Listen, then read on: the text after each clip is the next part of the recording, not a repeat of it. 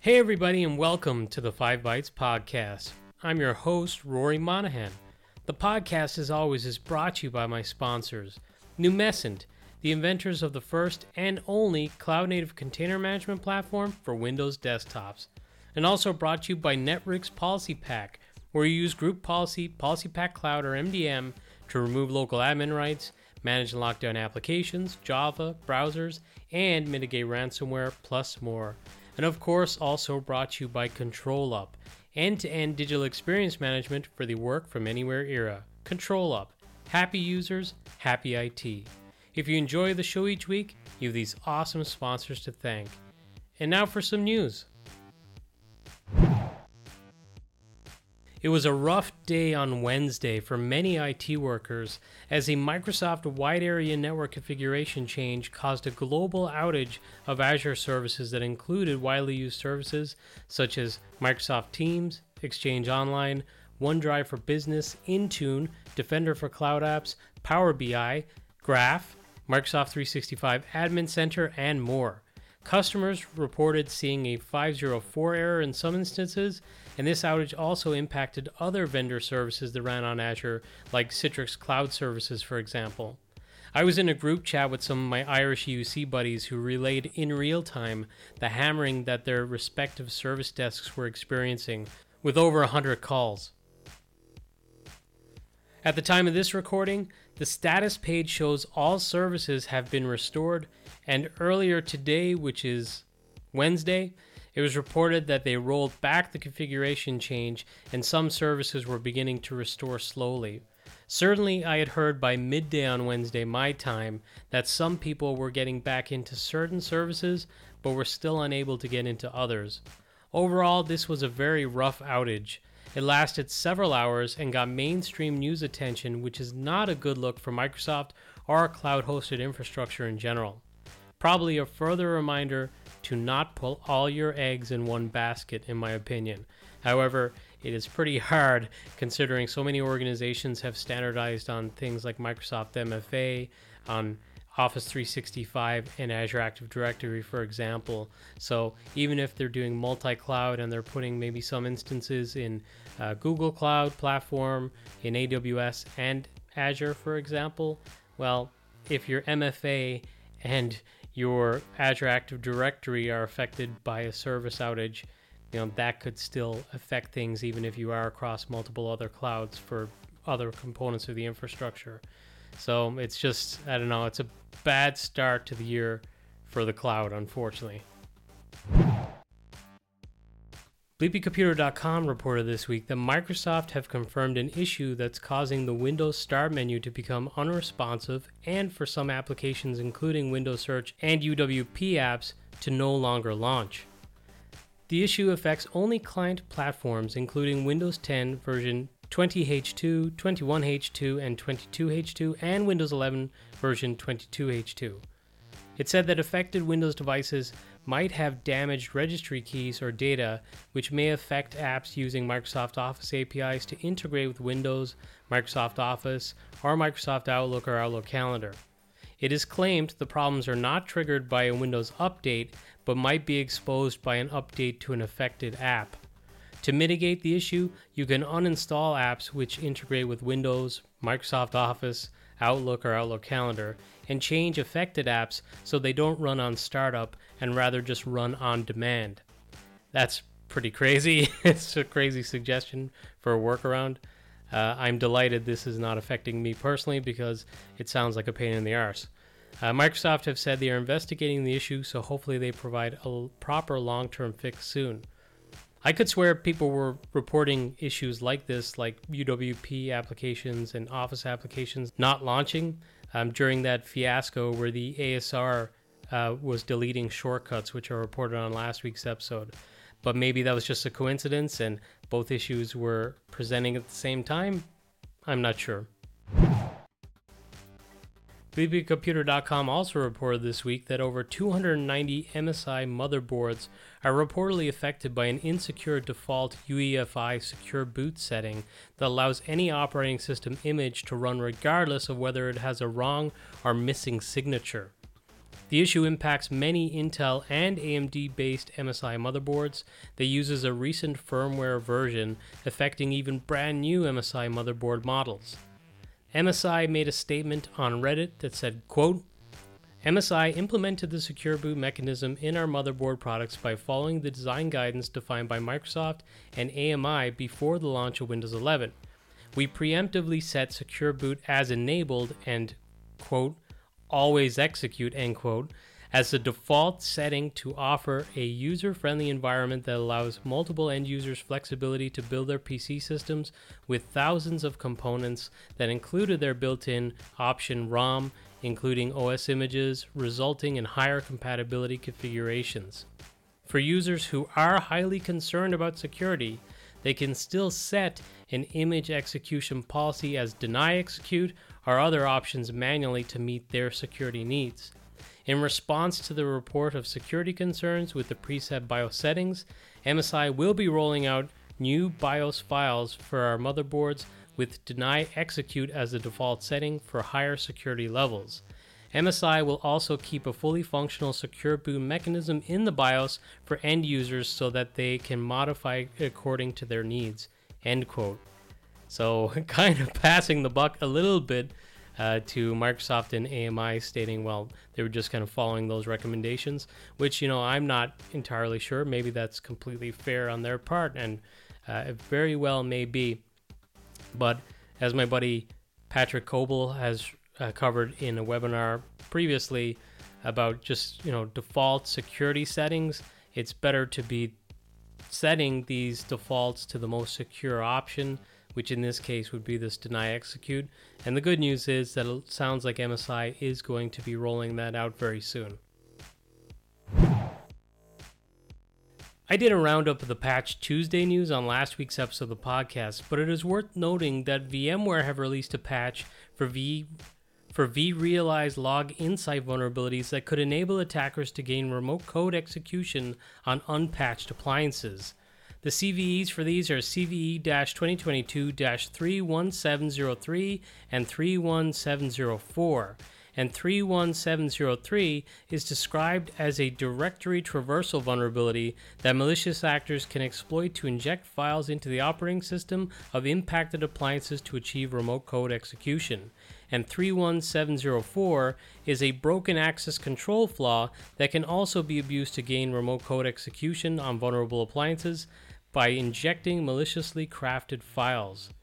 Both vulnerabilities are tagged with a critical severity score of 9.8 out of 10, as these can be exploited by unauthenticated threat actors in low complexity attacks that don't require user interaction. So definitely one that you want to get patched as soon as possible. On an episode of the podcast last month, I covered the fact that someone from Microsoft accidentally leaked that tabs would be coming to Notepad.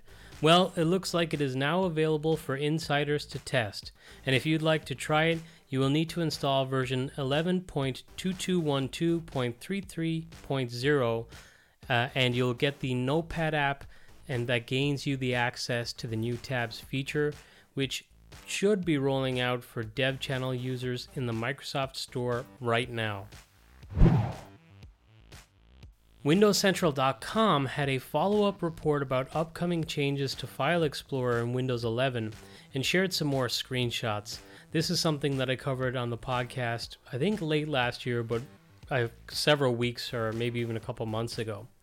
And it appears Microsoft is attempting to modernize the user interface and further embrace the rounded edges that you'll see all over Windows 11 already, but within File Explorer some more. It looks like they may also add a recommended panel for quick access to recent or frequently accessed files within Explorer, and it appears there's a pop-out menu that will also feature some more rich context for files, such as information on related files to the file that you've highlighted, or just some other useful data. Windows Central reports these changes may not be reflected in Windows 11 until 23H2. Windows Central also reported this week on the latest version of Windows Package Manager, which is version 14 that has just been released, and it has several new enhancements, including the fact it now supports downloading and extracting installers from zip files. And they say this feature builds on their existing support for portable packages and existing installer support for MSIX, MSI, and EXE-based installers. Their initial support includes either a single installer or one or more portable packages. Also provided within this release is command aliases for running winget command / help, as it will now show any aliases for that command within the help. LS and RM are now included, obviously I'm guessing for doing things like listing. And those will help working between different platforms that users are familiar with. So LS, I think, would be familiar with Windows operating systems and Linux operating systems, with Linux operating systems having that for quite some time. But I believe Microsoft within PowerShell has been embracing a lot of those Linux commands or Unix commands for some time as well. So probably familiar to both. They've also enhanced the install upgrade flow. So previously winget could fail during upgrades as some packages required specific commands to perform an upgrade. Well, this update adds improvements to automatically switch to the upgrade flow if a package is already installed. There is now a wait capability, so there are times that you don't want the terminal text to just disappear. If you wish to keep the prompt around, you can now add a -- wait to your command. And there's also winget show. So more manifest values have been added to the winget show command. If you haven't checked out Windows Package Manager yet, you should give it a try. Finally this week, Ars Technica went through interesting new studies from Chainalysis and Coverware, whose data suggests that 2022 was not a strong year, at least in terms of growth for ransomware gangs, as they say that their income fell from $766 million in 2021 to an estimated $457 million last year. So obviously that's still a substantial amount of money, but when compared with the previous year, it's a significant reduction. It was also revealed that victims paying fell from about 85% in Q1 of 2019 to only 37% paying the ransoms in Q4 of 2022. So this data from two different studies seems to correlate quite nicely. It shows there's a significant decrease in the amount being made by ransomware gangs, and it also appears there is confirmation of an increase in the number of victims who are obviously refusing to pay the ransom. So kind of good news all around, I guess. Hopefully this will deter ransomware gangs, although, $457 million is still quite lucrative. And now this episode's scripts, tricks, and tips. First up this week, of course, Guy Leach, who tweeted that he needed to verify that there was only one instance of one or more characters in a string, and match only matches once by default. So he used split with regex instead and looked at the array count. And you're not obviously kind of grasping this or maybe how to use this, although, hey, I shouldn't say that. Maybe you are. Maybe you've got like Russell Crowe, A Beautiful Mind, and you can just kind of see all this in your head. But for the rest of us, if you want to get a look at this for yourself, some of the examples that Guy has shown where he's been using this, you can check out the YouTube edition of the podcast, which you'll find at 5bytespodcast.com for this episode, which is episode 266. Or alternatively, just go to 5bytespodcast.com to find the reference links for all of the links to all the content that I mentioned on every episode of the podcast. And finally, it's kind of a general one. I've talked a lot about ChatGPT on the podcast over the last few weeks at least. And I've seen a lot of different use cases, and I've already kind of talked about this when covering the stories.